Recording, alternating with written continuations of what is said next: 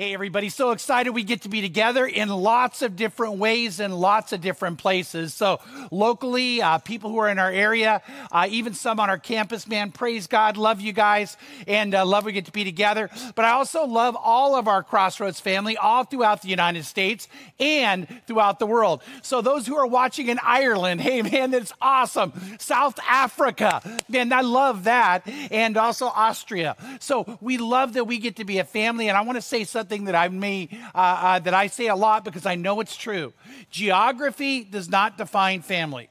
Geography doesn't define family. So I love we get to be together, and I love we get to share together, and man, just praise God that we get to connect together. And we're going to look for lots of ways to do that with you because you matter to God and you matter to us. So again, welcome, welcome, welcome. By the way, I want to give you a heads up on a couple things coming up. July 29th, I'm going to be doing a very special State of the Church talk with you, or sermon. And I want to share God's word with you, but I want to do it in a way that talks about the state of our church right now and how God's using us in these last days. So that's a Wednesday night, July 29th. I'll be teaching on the state of the church. Then we're going to follow that on Wednesday nights with a series I think is incredible, How to be Filled with the Holy Spirit. How to be filled with the Holy Spirit. So I want you to be aware of that. That's coming. These are Wednesday nights. We also have an incredible series coming on Sunday called Get in the Game. I'll talk about a little bit in the message right now. But that How to be Filled with the Holy Spirit series goes hand in hand with what we're talking about now. Because when you're filled with the Spirit, you'll find freedom. When you're filled with the Spirit, you'll find victory. And God wants you to have a power beyond yourself as he indwells and fills you with his Holy Spirit. And right now we're talking about how to break the bad habits that are harming and hurting you. And we talked about the idea that this is what we call a stronghold. Very often what happens is it's not just a bad habit, it's something supernatural. It's a stronghold, something that has a strong hold on you.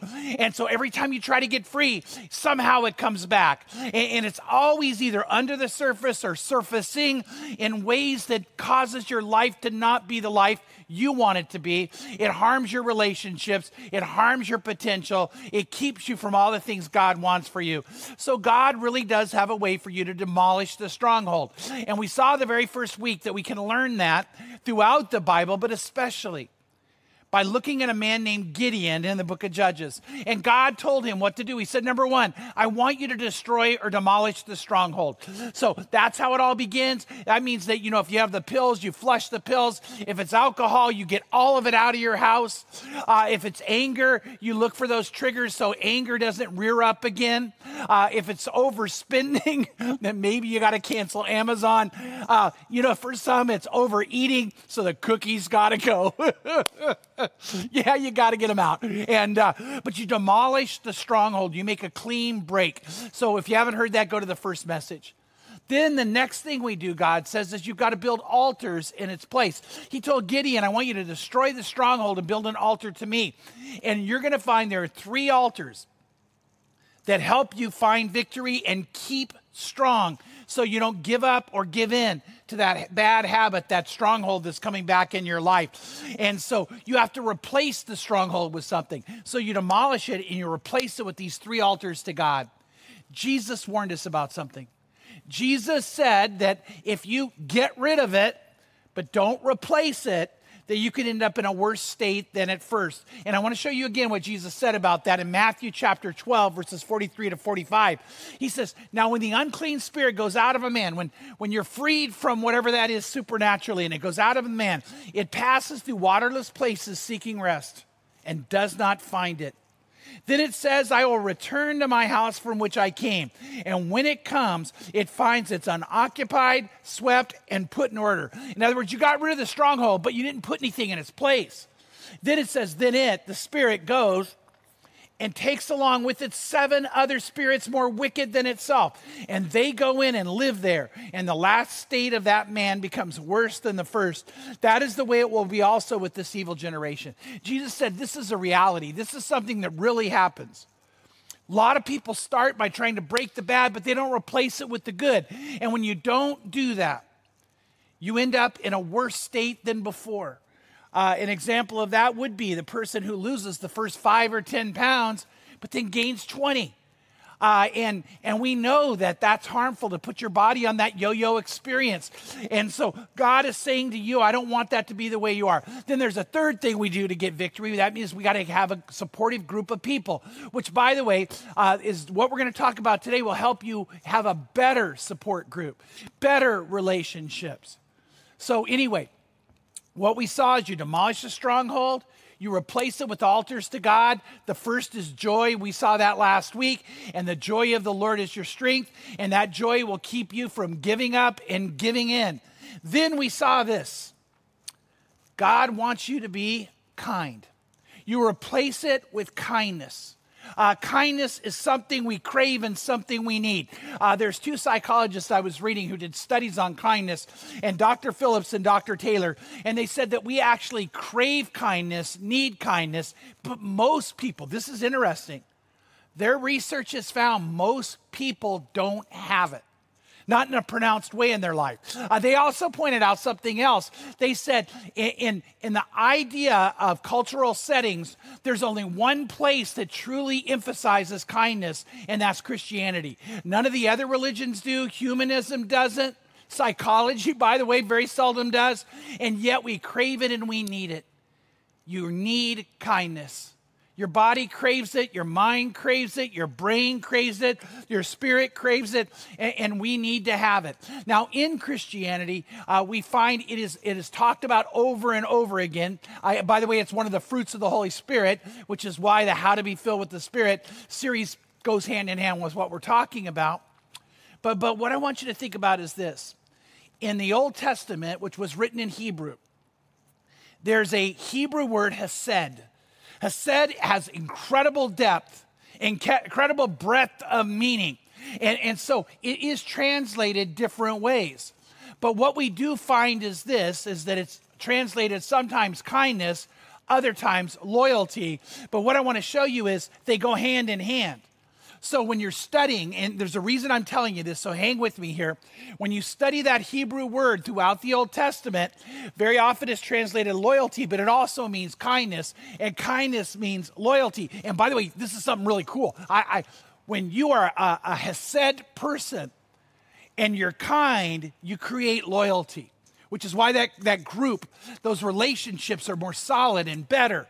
And then when you show this kind of loyalty, there's always kindness involved. And so they go together.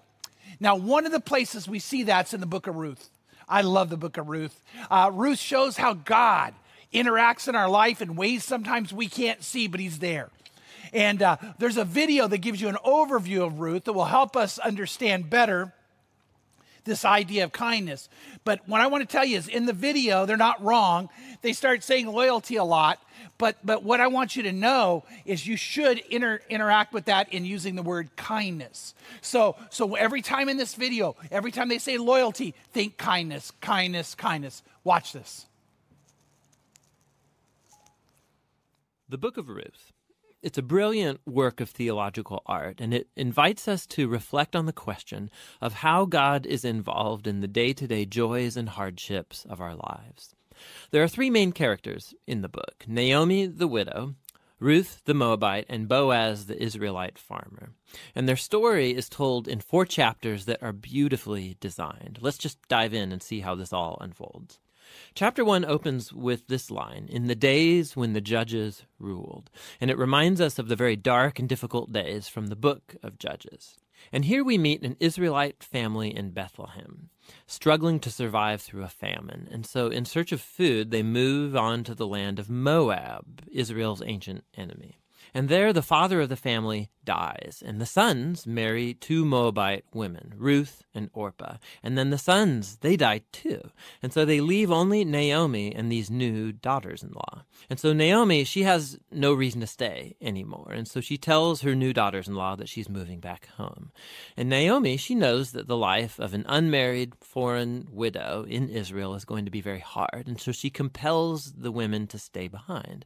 Orpah agrees, but Ruth does not. She shows remarkable loyalty to Naomi, and she says, "Wherever you go, I'm going to go.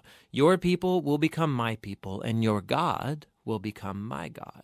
And so the two of them return to Israel together. And the chapter concludes with Naomi changing her name to Mara, which means bitter in Hebrew, and she laments her tragic fate. Chapter 2 begins with Naomi and Ruth discussing where they're going to find food.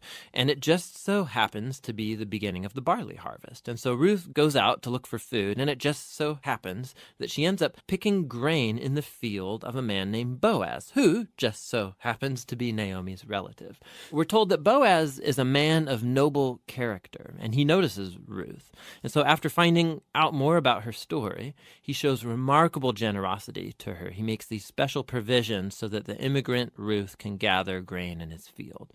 And in doing so, Boaz is actually obeying an explicit command of the Torah to show generosity to the immigrant and the poor. Boaz is so impressed by Ruth's loyalty to Naomi. He prays for her that God will reward her for her boldness. So Ruth comes home that day, and Naomi finds out that she met Boaz, and she is thrilled. She says Boaz is their family redeemer. Now, this family redeemer thing, this was a cultural practice in Israel where if a man in the family died and he left behind a wife or children or land, it was the family redeemer's responsibility to marry that widow, to take up the land and protect that family. So Naomi, she begins to hope that perhaps there might still be a future for her family. Chapter 3 begins with Naomi and Ruth making a plan to get Boaz to notice their situation. So Ruth is going to stop wearing clothes of a grieving widow, and she's going to show signs that she's available to be married. And so Ruth goes to meet Boaz on the farm that night. And as she approaches, Boaz wakes up and he's totally startled.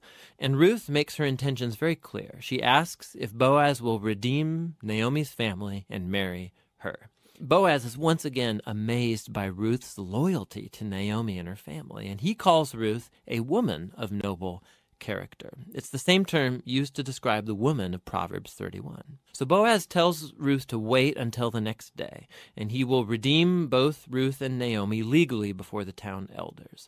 And so the chapter ends with Ruth returning to Naomi, and they marvel together at all of these recent events. In chapter 4, it all comes together. It turns out, at the last minute, Boaz discovers there is a family member who's closer to Naomi than he is, and he's actually eligible before him to redeem the family. But at the last second, this family member finds out that he's going to have to marry Ruth, the Moabite, and so he declines. But Boaz, remember, he knows Ruth's true character, and so he acquires the family property of Naomi, and he marries Ruth. And so just at the beginning, how Ruth was loyal to Naomi's family, so now Boaz is loyal to Naomi's family as well. The story concludes with a reversal of all of the tragedies from chapter 1. So the death of the husband and the sons is reversed as Ruth is married again and gives birth to a new son, granting joy to Naomi.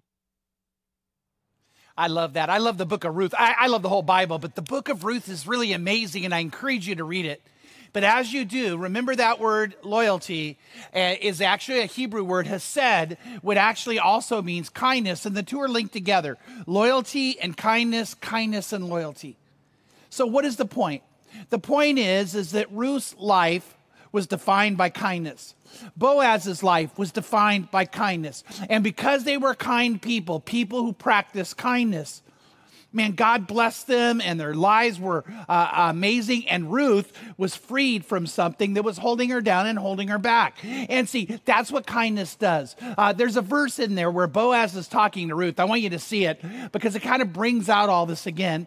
This is the he is Boaz. It says, so Boaz said to Ruth, by the way, may you be blessed of the Lord, my daughter.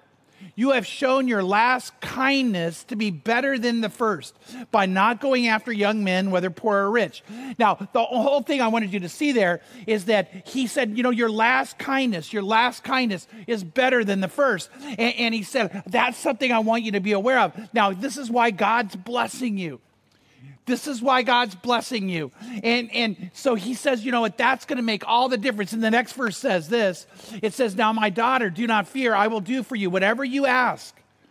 For all my people in the city know that you are a woman of excellence. Now, a big part of that, again, was she was kind. She was loyal. And he was kind and he was loyal. And so what I think is so interesting is Ruth got Boaz, because she was kind. Boaz got Ruth because he was kind. And are you ready? This is probably the coolest part of all. You and I get Jesus. Why? Because Boaz was kind to Ruth and Ruth was kind to Boaz, and they were people of kindness, and that led to us getting Jesus. Well, how do we get that? Well, they end up getting married, and they have a son named Obed. And then that Obed has a son named Jesse. Jesse has a son named David, King David, by the way, who slayed Goliath and became one of the greatest kings who ever lived. And if you follow the family line, it leads to Jesus.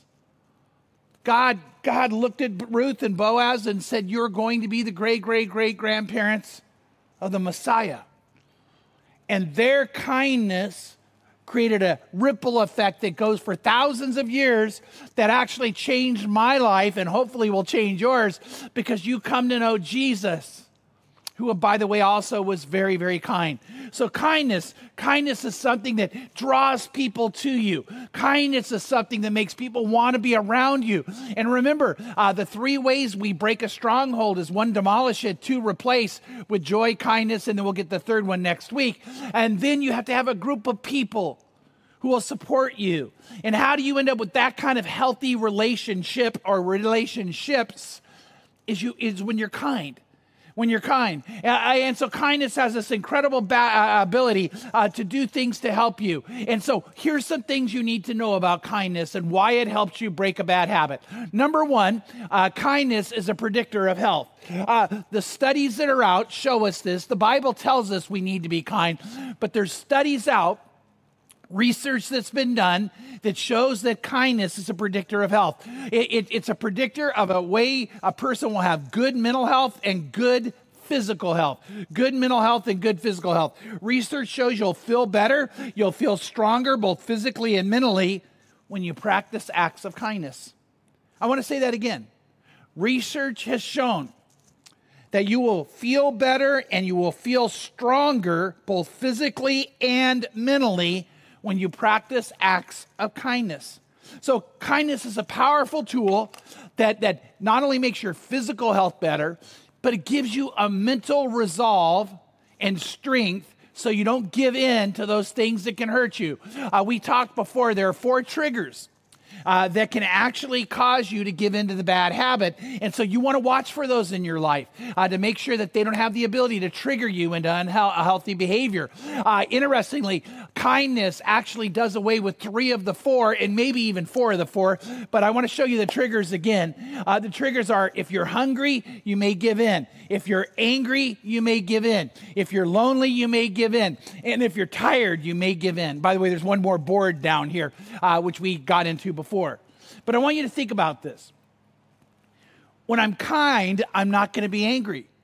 And if I have kindness so indwelt in who I am, anger can't be there.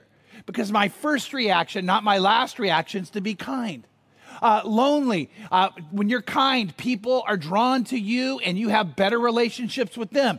So you're not going to be lonely. And by the way, when you're kind, it's going to give you vitality. So 3 of these 4 for sure will be done away when you're kind. But what do I mean by vitality? When you're intentionally kind, you have something to look forward to, and it keeps your spirits up and your energy up. And then research has shown, not just my opinion, research has shown when you actually enact that kindness, it does. It invigorates you. It gives you vitality. It gives you energy. And so what we find is when you're kind and you put an altar of kindness in place of that stronghold, you're not as likely to give in because 3 of the 4 triggers, and I actually could get into that one, but I'm not, are done away with. See, Ruth wanted to be around Boaz. Why? Because Boaz was kind. Boaz wanted to be around Ruth because Ruth was kind. And by the way, that changed Naomi's life, who had named herself Mara, meaning bitter, and then it came back again because of all the kindness that was there, and the bitterness was driven away. So when you're kind, are you ready for this? God says that you're going to have better health. Now, the second thing is this. Kindness is a predictor of health. Kindness makes people want to be around you. Remember when we said that it draws people to you. It creates a bond with people when you're kind. In Proverbs 19:22, it says this: what is desirable in a man is this kindness, and it is better to be a poor man than a liar. Now, let's start this part right here. What is desirable in a man? That people desire to be around you. You're a desirable person or a desirable man or a desirable woman when you're kind. It says that's what makes people want to be with you and be around you. And again, Ruth attracted Boaz because she was kind. Boaz attracted Ruth because he was kind. And you know what? When you're kind, you're ready for this, your kids are going to want to be around you. When you're kind, your spouse is going to love being with you. When you're kind, the people you work with are going to seek you out. When you're kind, your friendships will be richer and deeper. And you'll find you'll get so much more out of every kind of relationship. By the way, when you're kind, your pets are going to want to be around you. I think it's kind of interesting. There's a verse in Proverbs chapter 12, verse 10 that says this. It says, the godly care for their animals, but the wicked are always cruel. See, a godly person cares for, is kind to his animals, and they want to be around you. And so what you need to know is that even in this season of the coronavirus, when you're locked in a house, people are going to be glad they're locked in with you if you're kind. And so you'll have a better support group. You'll have a better relationships, which is one of the best things to protect you from giving up or giving in to that bad habit. And so what the Bible's saying is clear. Tense and negative people don't create that. When you're tense, when you're negative, when you're a complainer, people want to be as far away from you as you can. You repel people, you don't attract people. But get ready for this. When you're kind, you attract people. Years ago, when I was doing Next Gen Ministry, Pam and I were doing that at a church called Knott Avenue Christian Church. We saw God bringing revival to our college-age ministry. And we had 2 young sons back then, and the college kids and even the high school kids would love on our young sons, which was so good. But I remember that I got home one day, and I said to Pam, I said, where's Rich? And Pam said, well, John and Dave stopped by, 2 college guys, and they asked if they could take Rich out. And I thought, yeah. And so we loved the way they loved on him. So when the guys come back, I'm like, guys, thanks for giving Pam a break. And they start laughing. And they go, okay, we're going to get honest with you. We took Rich to the mall. He was a little baby. We took Rich to the mall so we could meet girls. By the way, now think about this. These 2 big college guys are pushing a baby, and all these girls would go, oh, that is so cute. That is so neat. He's so cute. And they would meet all these girls all the time. You know, they're appearing to show kindness, and they really were being kind, attracted all these girls, which that's super smart. That's called wisdom. That's called, yeah. And by the way, if you read the story of Ruth and Boaz, she actually works to attract him romantically. We could probably do a whole singles message. All you single people out there, I want you to lean in on that. Kindness is going to be a game changer for you in attracting people. And so those 2 guys were smart. But I want you to say this. The Bible says when you're kind, you're desirable. When you're kind, you're desirable. And it's a game changer in your life. So number 1, kindness is a predictor of health. Number 2, kindness makes people want to be around you. Number 3, kindness will bring you favor and a good reputation. Favor from God, favor from people. What is that idea of favor? You'll be their favorite. You'll be one of God's favorites. You'll be other people's favorite. And you'll have a good reputation. That's what the Bible says. Proverbs chapter 3, verse 3 says this. Do not let kindness and truth leave you. Bind them around your neck. Write them on the tablet of your heart. So you will find favor and good repute or a good reputation in the sight of God and man. God's going to look and say, I want to bless you. By the way, if you didn't know that, God wants to be so involved in your life, interactive in your life. And when you're a kind person, God wants to pour favor and blessing upon you. And I want you to know that it's true. It doesn't mean you always have an easy life. It means you'll always have God. So you always have a better life. You have God's strength. By the way, when you open up to the Lord, the Bible says, and you commit your life to Christ, that the Holy Spirit comes and indwells you. And by the way, and then there can be a filling of the Spirit that creates a change in your life. Like I said, I can't wait to teach you about that. But God's favor and the favor of others are going to be upon a person who consistently practices kindness. And that favor, in big part, is going to keep you from giving up or giving in to that stronghold because you're filling yourself with something better. You're replacing it with something better. Sadly, matter of fact, really sadly, you guys, I think our society is getting meaner and more cruel. We had a man in our church, an older man, go to get food, and someone pushed him to the ground. We had one of our older college-age single girls put a post on social media, and people took it out of context and started attacking her. I mean, it just filled it. I'm going to get sad about this. Some of those people go to Crossroads. And she reached out and said, well, can we at least have a cup of coffee and talk? And some said, no. That's not kind. That's called sin. Mean, negative, cruelness. Sin. We can't be that way. You know what Jesus said? Out of the abundance of the heart, the mouth tweets. Or Instagrams, or Facebooks. Do you know what? Here's the thing. The Bible's very clear. I can know what's in your heart, and you can know what's in my heart. By the way, if you say no one can know your heart, that's not true. God not only knows your heart. You ready? The Bible teaches us there's two ways I can know what's in your heart, and they're foolproof. And one of those two is what comes out of your mouth, the words that you speak in, and includes the words that you write. So let me just get it out there. There are some people who need to actually repent. If you're not a Christian, the Bible calls for you to repent, what means you can change. But there's some who are Christians, and what you're writing, what you're saying, how you're speaking, how you're acting, it's not kind.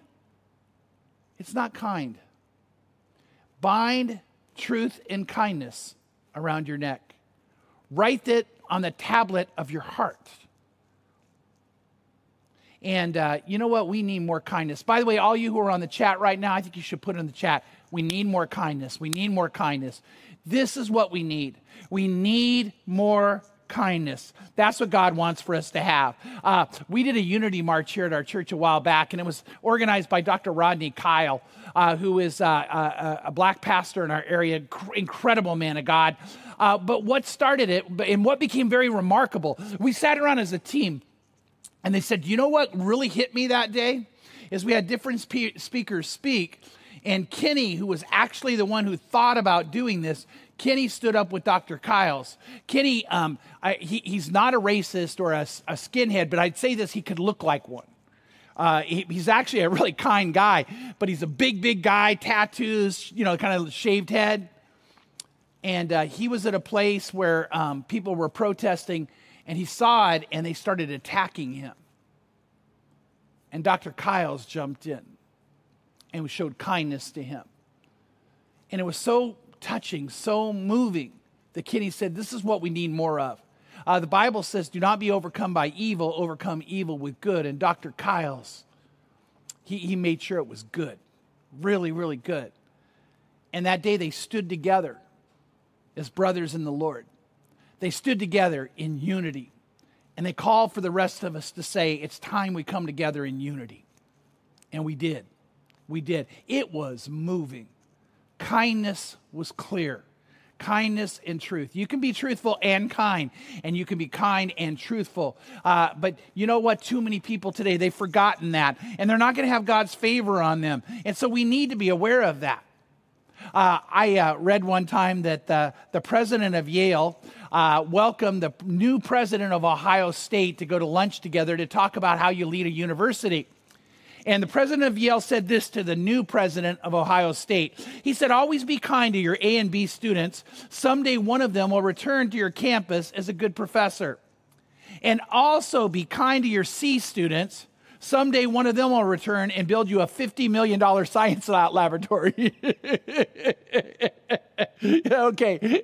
Anybody else with me here? Say, yay, C students. I just, I don't know. But anyway, I thought that was an interesting thing. Be kind, be kind, be kind. When you're a person who's kind, you become the boss everyone wants. When you're a person who's kind, you become the friend everybody's glad to have. When you're a person who's kind, you're the parent that every child brags about. Kindness. Kindness. So how kind are you to your friends? How kind are you to coworkers? How kind are you to your spouse? How kind are you to your children? How kind are you to your family? How kind are you? Just think about the people in your life and not just how kind are you, maybe even add how intentionally kind are you? Because when you are, it changes everything for you and it creates way better relationships. So kindness makes other people want to be around you, and it means that you're going to have healthy relationships, and that's what we want. That's what we need. My grandchildren got to visit us for 5 weeks, which we loved. And my grandchildren are really, really good friends with one of our pastors on staff, Talia Murray, her kids, Ricky and Talia. I'm actually their godfather, which I think is so cool. I'm a godfather. Yeah. Anyway, we won't get on that. But here's the thing. Noah and Liam are really, really good friends. And they're all playing hide and seek. And Noah and Liam decide to kind of sneak in our house in a different way, and they break one of my screen doors. And so what happens is they move it, they jam it, they break it, and when I get home, Pam says the screen door is broken. And I walk back there, and I'll be honest, I'm going to get too transparent here. My first reaction is to blow up. My first reaction is to get mad. Now I got to pay for the screen door. And I didn't. And I looked at the guys and I said, "Did you break my screen door?" And they're like, "Yeah." And I said, "That's okay. We can replace it. No, don't worry about it. Have a great day, guys." They didn't do it on purpose. I could have gotten mad and ruined the day and ruined a big part of my time with my grandchildren and my godchildren. Or I could have been kind, let it go. And you know what? It's just a screen door. But they matter way too much. And I believe this. I believe those kids want to be around me. Actually, I know they do. And one reason they want to be around me is because I'm kind. I'm kind to them because I love them. I'm kind to them because I want to intentionally do things to have them know how much they matter and how much they have value. And by the way, Jesus is kind to you and to me too. So kind.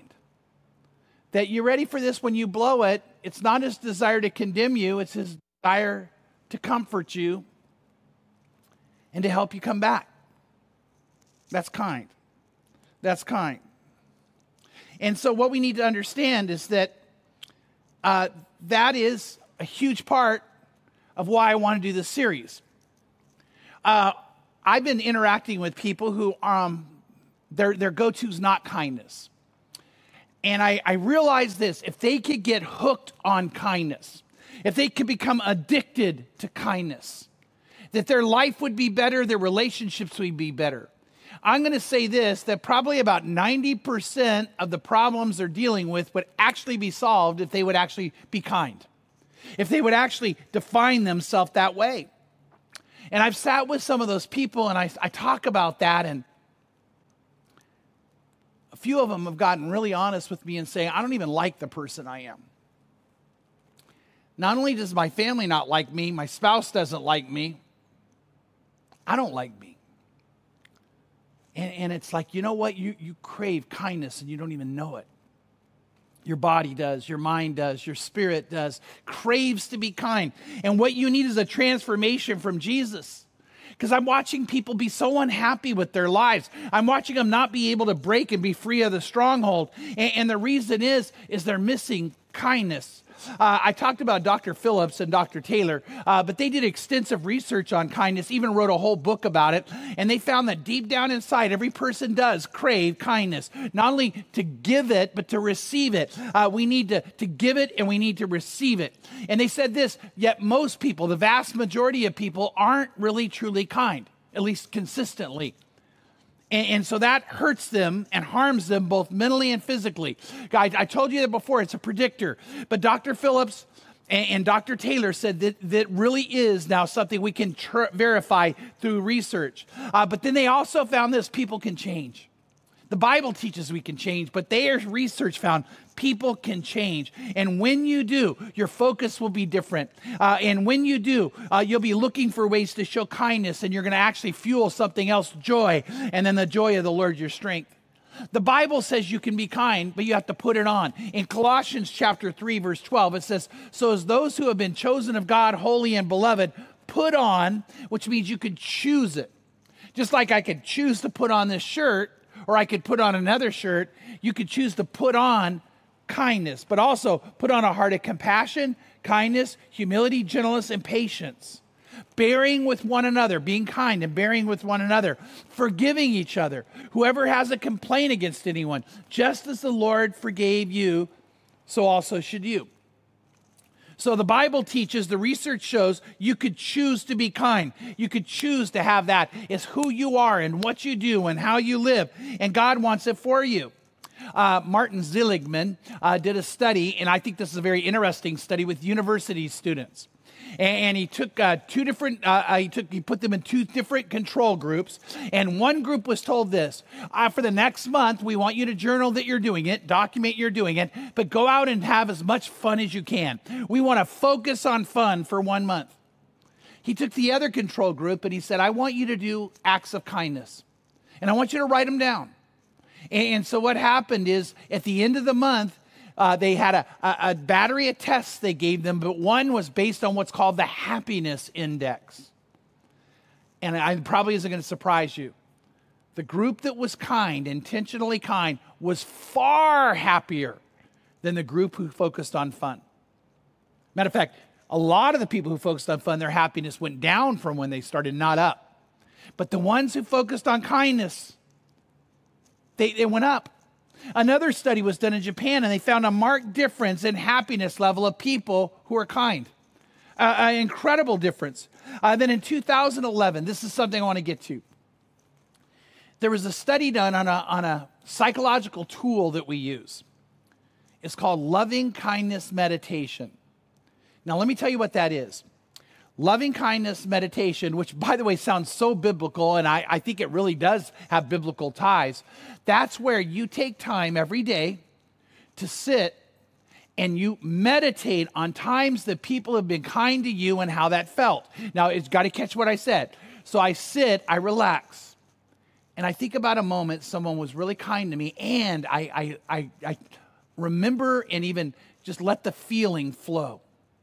Then I also think about times that I've been kind to people and how it felt. It's really a big key. You gotta sit and relax and imagine back to that moment, take that memory, and then also let the feelings come from it. And they found that this has an incredible game-changing difference in people's lives when they focus on times they've been kind, times others have been kind to them. And by the way, as a Christian, times God is kind to you. And you let those feelings come. I want to let you hear part of the study. It says, it was concluded that when combined with empirically supported treatments such as cognitive behavioral therapy, and if that's losing it, in other words, when this was combined with counseling is what they're saying, loving kindness meditation may provide potentially useful strategies for targeting a variety of different psychological problems that include the interpersonal processes such as depression, social anxiety, marital conflict, anger, and coping with the strains of long-term caregiving. Loving kindness meditation. Really thinking about times that you were kind and people were kind to you and how God is kind to you is actually a way to deal with depression, anger, interpersonal relationships, anxiety. It just makes a difference. Kindness has that kind of power. B.L. Fredrickson in 2008 said when people focus on kindness and practice loving kindness meditation, they build resources that help in many areas of their lives, including depression. And then he says this turns into a positive intervention strategy that will be a resource to break bad and harmful habits. When he wrote that, I was like, hey, that's our series.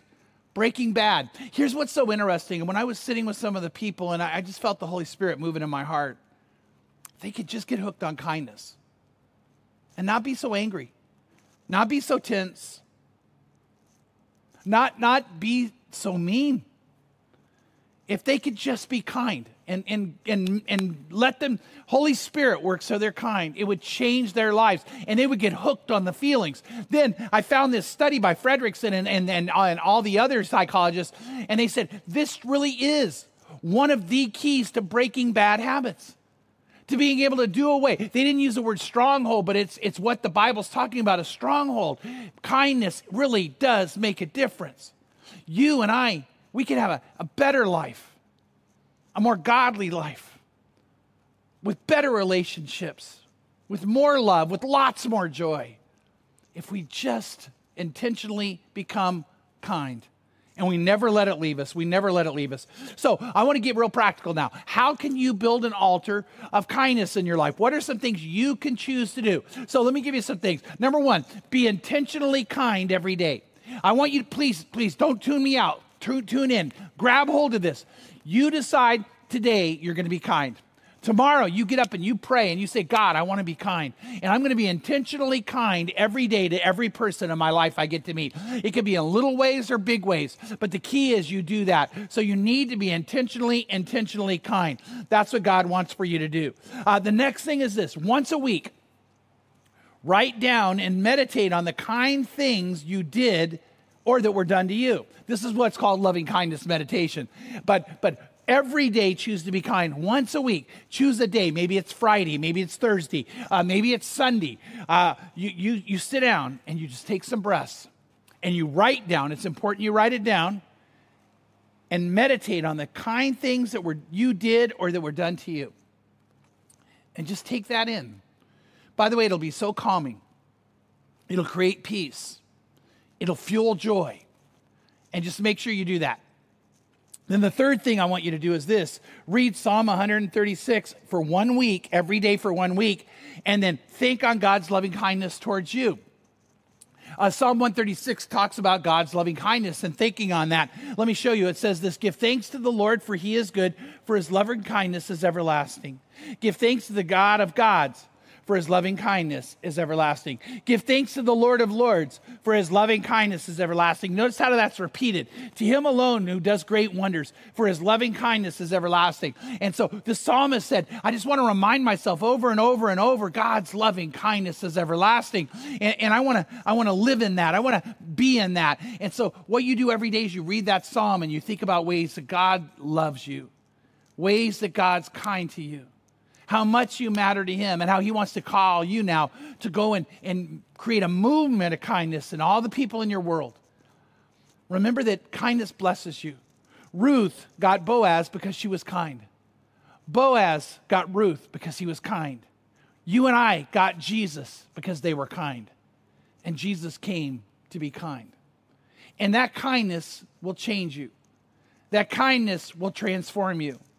Romans 2 verse 4 says this, do you think lightly of the riches of his kindness, Jesus' kindness, and tolerance and patience, not knowing that the kindness of God leads you to repentance?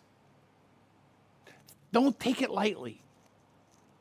Understand the ramifications of it, that the kindness of God leads you to repentance. You know what? I found that to be so true. I found that, you know what, without a doubt, when people understand not the judgment of God, even though it's there, but the kindness of God, real change occurs. Some of you right now need to know that God is so for you. God cares about you so much. God wants to help you. God wants to guide you. God wants you to fulfill the incredible potential he put within you. And you need to get free from something. Maybe it's the past. Maybe it's your family history. It could be a family curse that you're living out and you don't like. Maybe it's an attitude right now and you're like, how do I change? Well, the kindness of God will lead to repentance or change. Maybe it's some sin issue that you're just like, I can't get over it. The answer is open your life and open your heart to Jesus. Commit your life, commit your heart to Jesus. And in a moment, I'm going to lead a prayer, and I'd love for you to pray it with me where you say yes to him. And so let me tell you what I want you to do. I want you to pray the prayer with me. You could pray for the first time to commit your life to Christ, or you could pray it to recommit your life to Christ. But Jesus loves you and cares about you and wants you. If you want that kindness, you go to him so he'll fill you with the Spirit, and then kindness will begin to come, and he'll empower you to have more kindness, and he'll help you to have more freedom.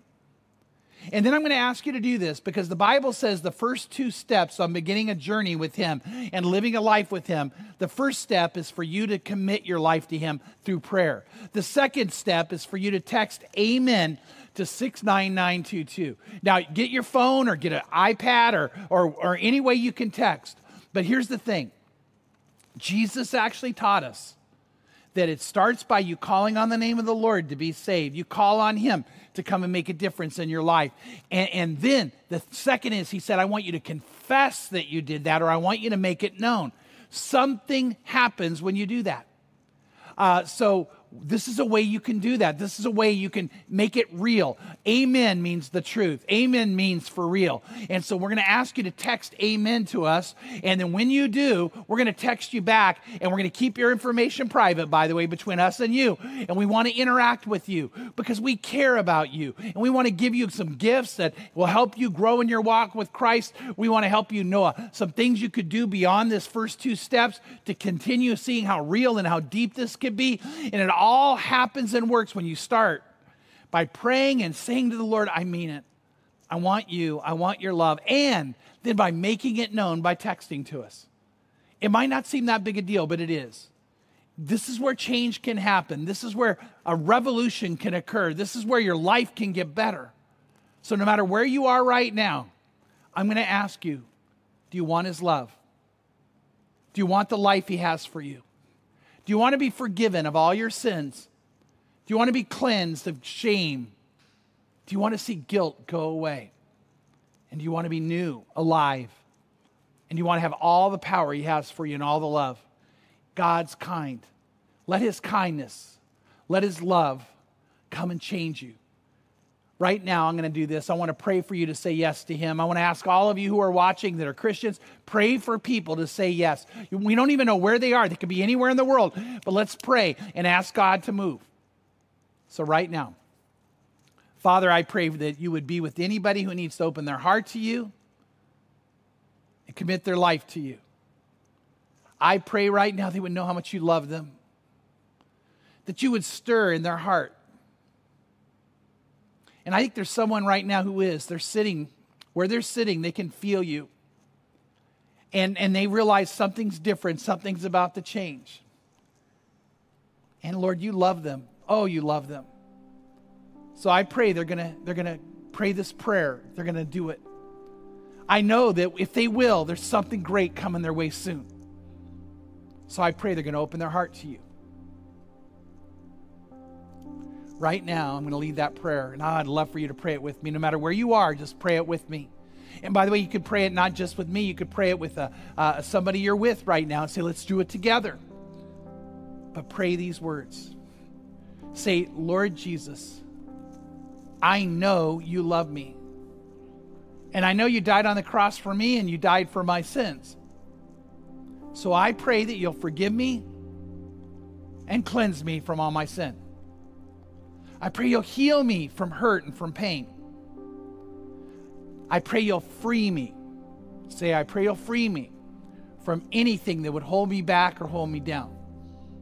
But most of all, I pray you'll make me yours. I pray you'll make me alive. And I pray you'll make me brand new. So I say yes. And if those are the only words you can say it. I say yes. I say yes to you, and I say yes to the life you have for me. Just say it. I say yes. I say yes. So take me now and make me yours. In Jesus' name, and here's the word, amen. Amen. And if you prayed that prayer, praise God, I'm so excited for you. And if you prayed that prayer, make sure you text amen to 69922, because we care about you. We want to lift you up. We're for you. God's for you. And we want to see this change occur.